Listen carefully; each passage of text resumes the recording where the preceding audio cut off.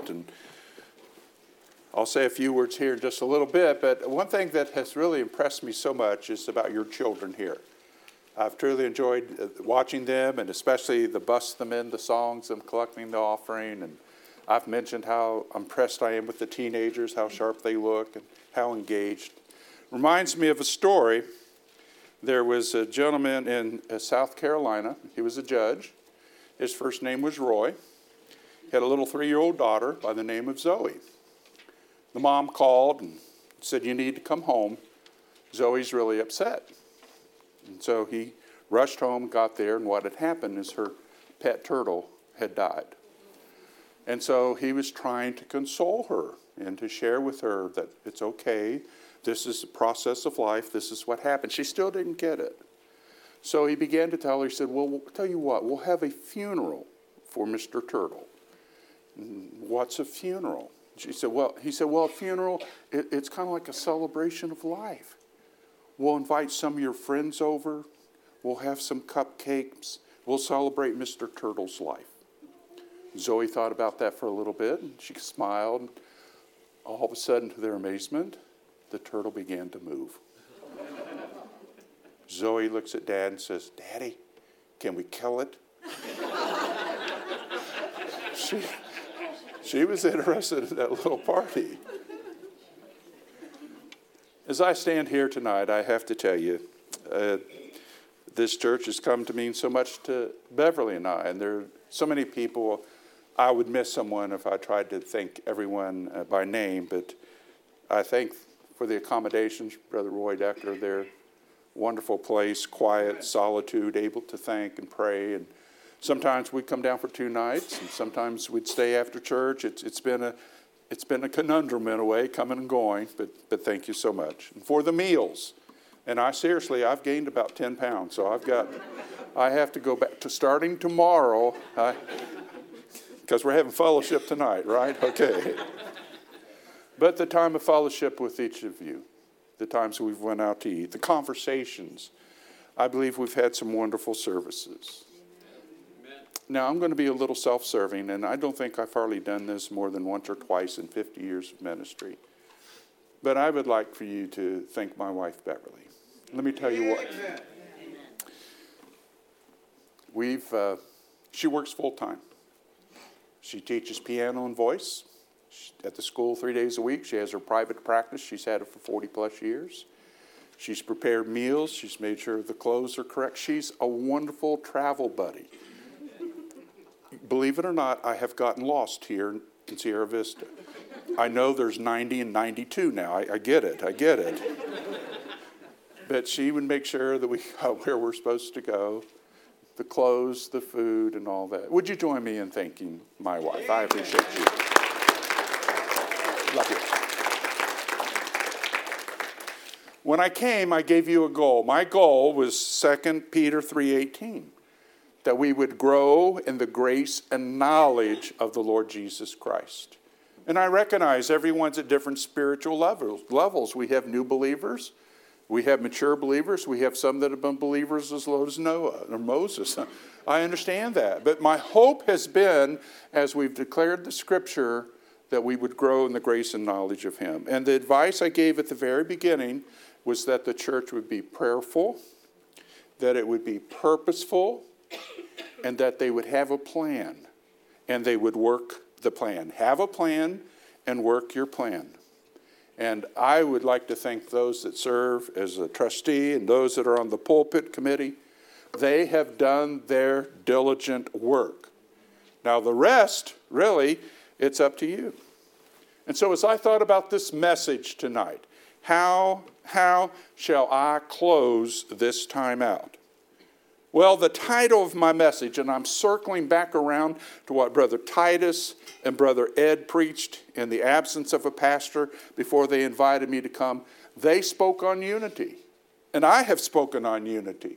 And I'm going to end with that. The title of my message, A Great Church is a United Church. There was a major survey that was taken. Hundreds of thousands of people responded. And the question was, what makes a church great?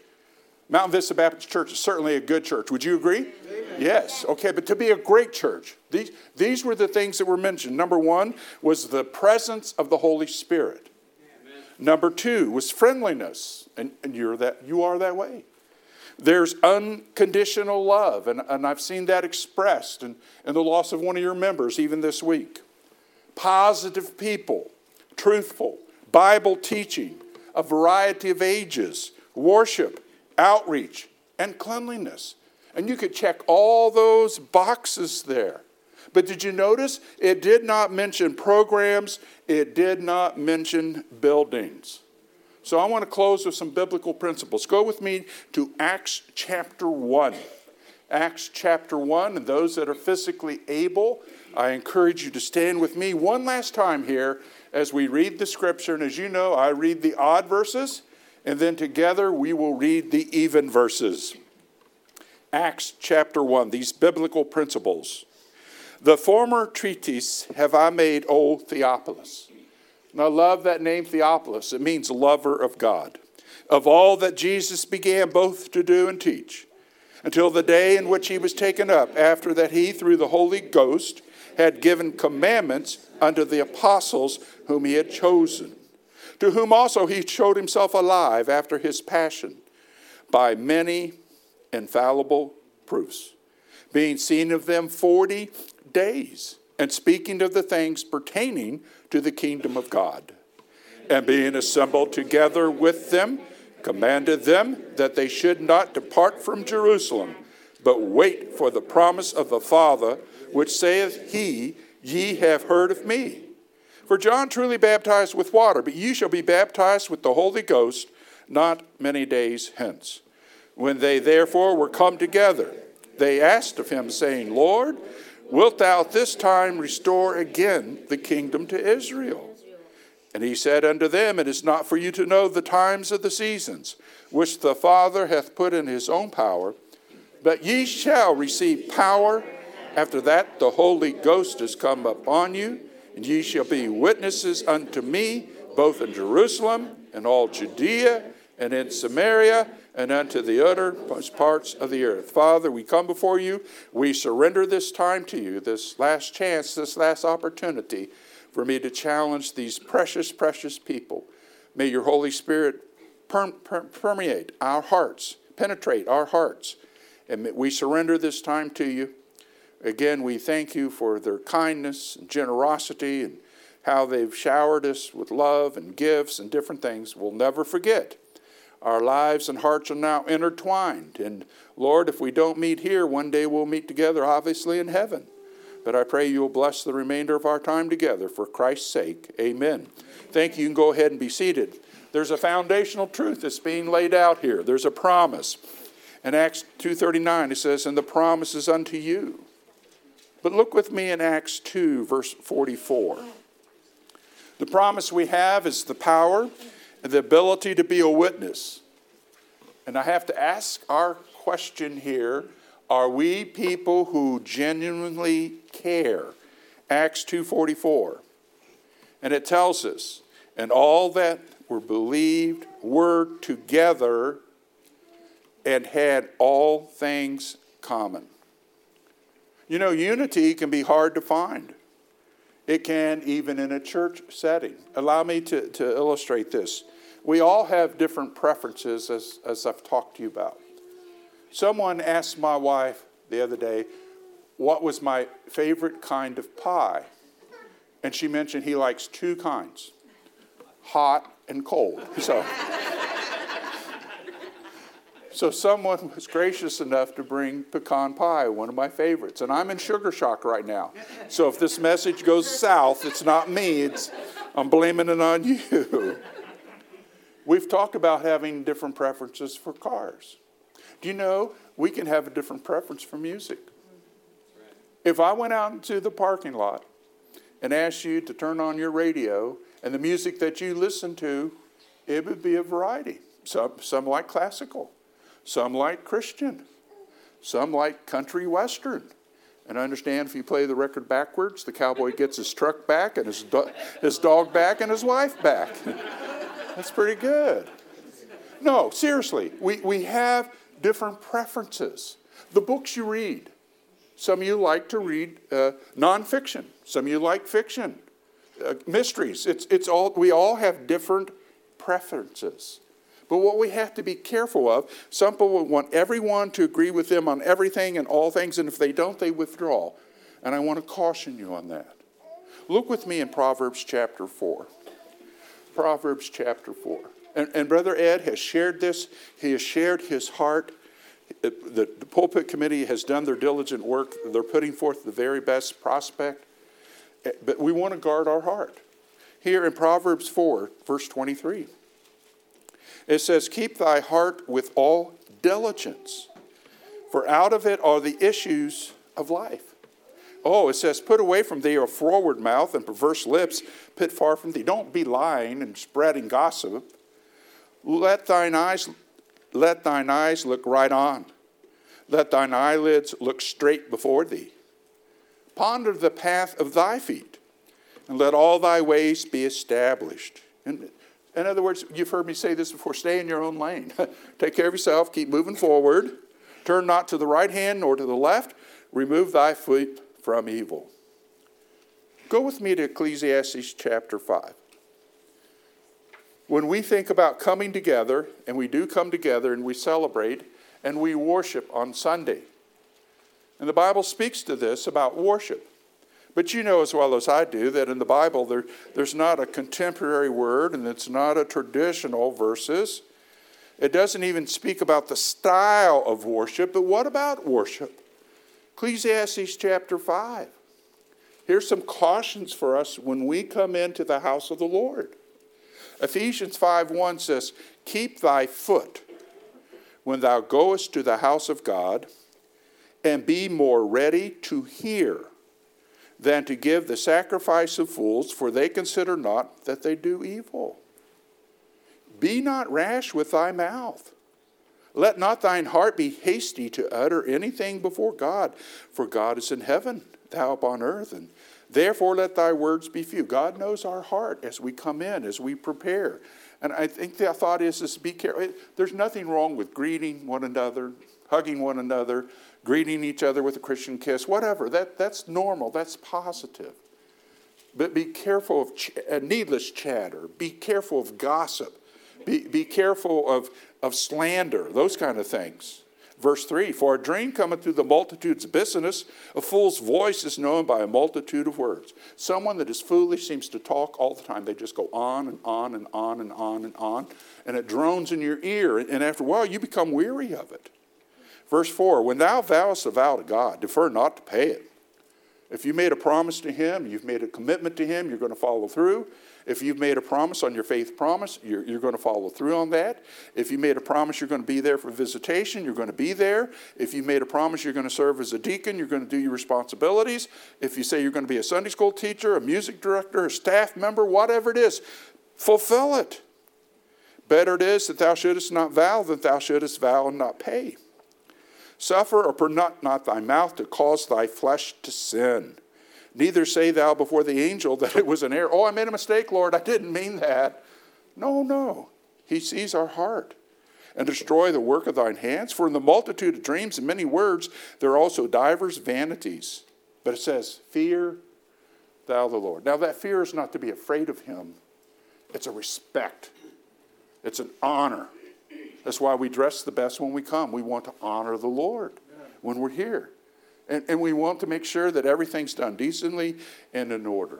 Years ago, I read 7 components for wonderful worship. Number 1 is meditation. That's whenever I preach, I have a goal in mind. I'm striving for some type of internal decision to be made by you. A spiritual decision to be drawn closer to the Lord. Or if you don't know Christ as Savior, for you to come to know him as Savior. Or to challenge you in your thinking, or if I have to rebuke you, I'm willing to do that. That's my responsibility. But during this time, there should be time for meditation that we think about the Lord. There should be confession, an opportunity for us to confess our sins, make sure that we're in a right relationship with him. Music. Oh, listen, you all sing from your toes. I love the music here. It's fantastic. I'm being serious. I really have enjoyed the out to you, Brother Brandon, for that, for the songs you have chosen. I know it's to the Lord. I know that. But he uses a human instrument, and he's used you. So thank you. There should be orderliness. In other words, we start on time, we stop on time, the announcements are here, the microphones work, everything's clean and neat, and we're ready to go. There should be praise. We're offering praise. We're celebrating the fact of the resurrection of the Lord. There should be giving, and you're part of that. But then there should be proper teaching and study and preaching of God's word. All right, just a couple quick thoughts, and then we'll be done. First of all, unity for a great church involves togetherness. Did you notice the verse? It said all believers were together. That coming together, that's the first step. It's a synonym. It has the same meaning, but it's a different word. It's a synonym for unity, coming together. See, our church, this church is a community. Yes, we're gathered here together physically. And together we learn together. We love one another. We weep together. We rejoice together. We laugh together. We move forward together. That's the way the early church was. There was praying together. There was witnessing together. There was sacrifice together. They were singing together. They were giving together. They were a community. They came together. The key is relationship. The Greek word koinonia, that's what it means. Sharing. What are you guys sharing? You're sharing your hopes. You're sharing your fears. You're sharing a little bit of an unknown future. But don't forget, you are together. Now, for churches across America, there's been a decrease. 31% of Americans never attend church, ever. Now, we're down to only 20% attend on a weekly basis. And 64% of the nation, though, claims to be Christian. What does that tell me? We have a great mission field. There's people out there that we can't invite to be able to be here. I was talking with Miss Kay before the service this morning. Brother Crum, the one that had passed away, she had met him at a store, a grocery store, pottery store, just gave an invitation. And he started coming to church here. That's how simple it is. It's being willing to extend an invitation to invite someone to come and to be here. Now, the second thought is this. Unity for a great church involves having all things common. Commonality. Say it with me. Commonality. Commonality. We're one body. We're in Christ Jesus. We're not selfish. It's not every man for himself, only what we want or I want. See, the church is more than just an organization. It's an organism. And what do I mean by an organism? It means it's alive. And listen, if something's alive, there's going to be growth. There should be numerical growth. There should be spiritual growth. There should be financial growth. If there's not, then something's wrong.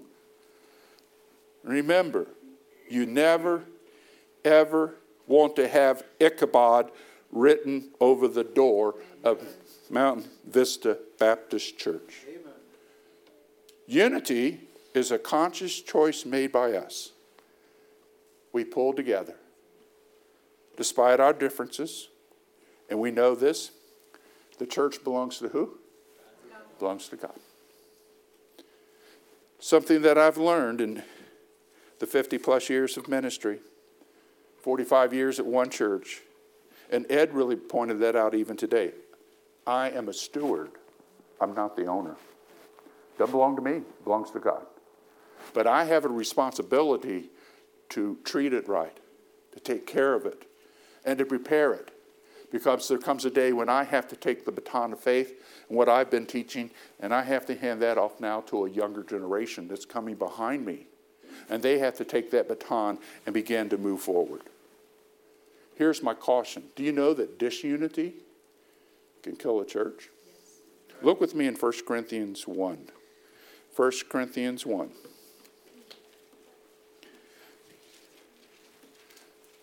See, all we want is God's will. Nothing more and nothing less. We want His will. But the caution here in disunity in 1 Corinthians chapter 1, verse 10. Now I beseech you, brethren, by the name of our Lord Jesus Christ, that you all speak the same thing, that there be no divisions among you, but that you be perfectly joined together in the same mind and the same judgment.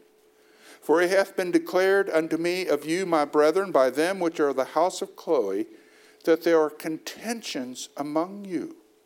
Now this I say, that every one of you saith, I am of Paul, I am of Apollos, I am of Cephas, and I am of Christ. The plea here was a plea for unity. But what was happening, there was a growing dissension. They were aligning with various personalities within the church. Some were even saying, oh, well, I'm of Christ. I mean, they were puffing out their chests and they were saying that. You know what the root problem was? Selfishness. James chapter 4, verse 1. From whence come wars and fightings among you? Come they not hence, even of your lust, that war in your members, being selfish. What's Christ's desire? Go with me to John 17. John 17, verse 21.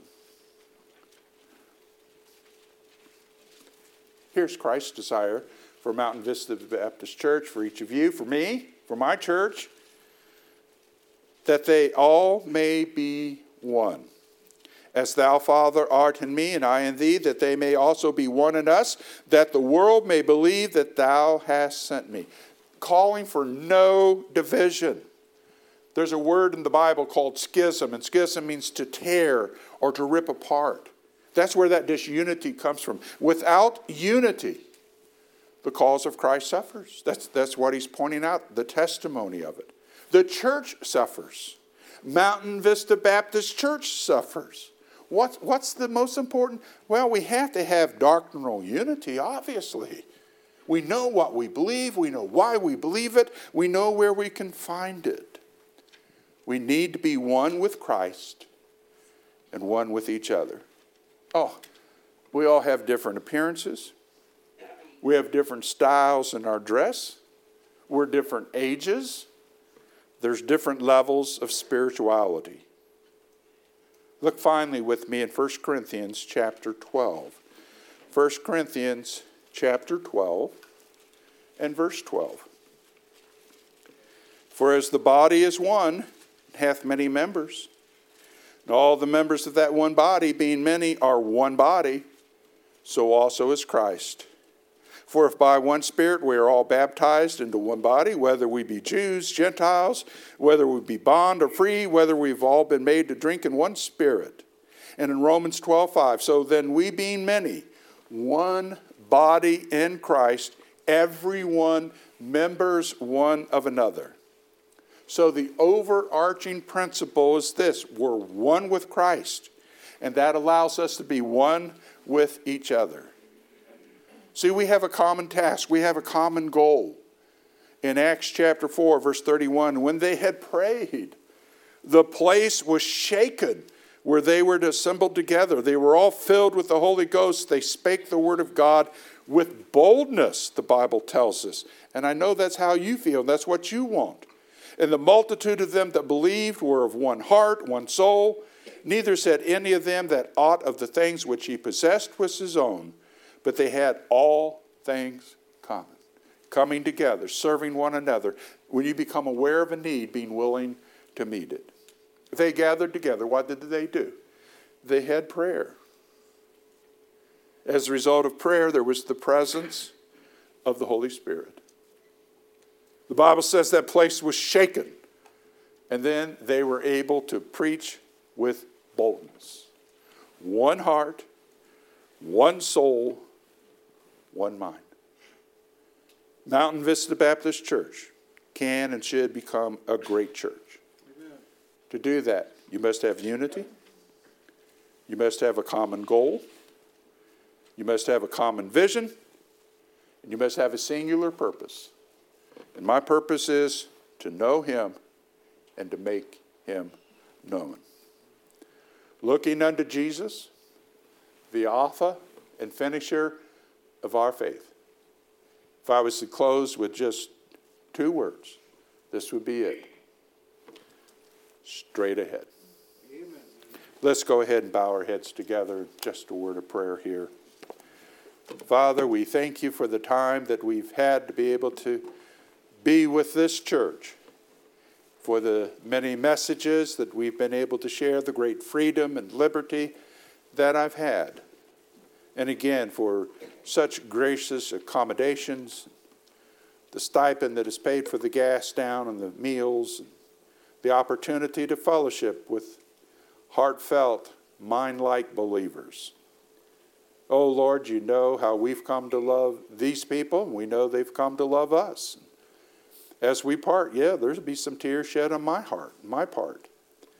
But I'm praying that you'll be with them in this most critical juncture of their church. They've never faced anything like this. I'm praying above all else that you can bring peace to the heart, to the mind, and to the soul. That you will help them as they weigh this vote that's coming up. Everyone has that freedom and that right. I totally understand that.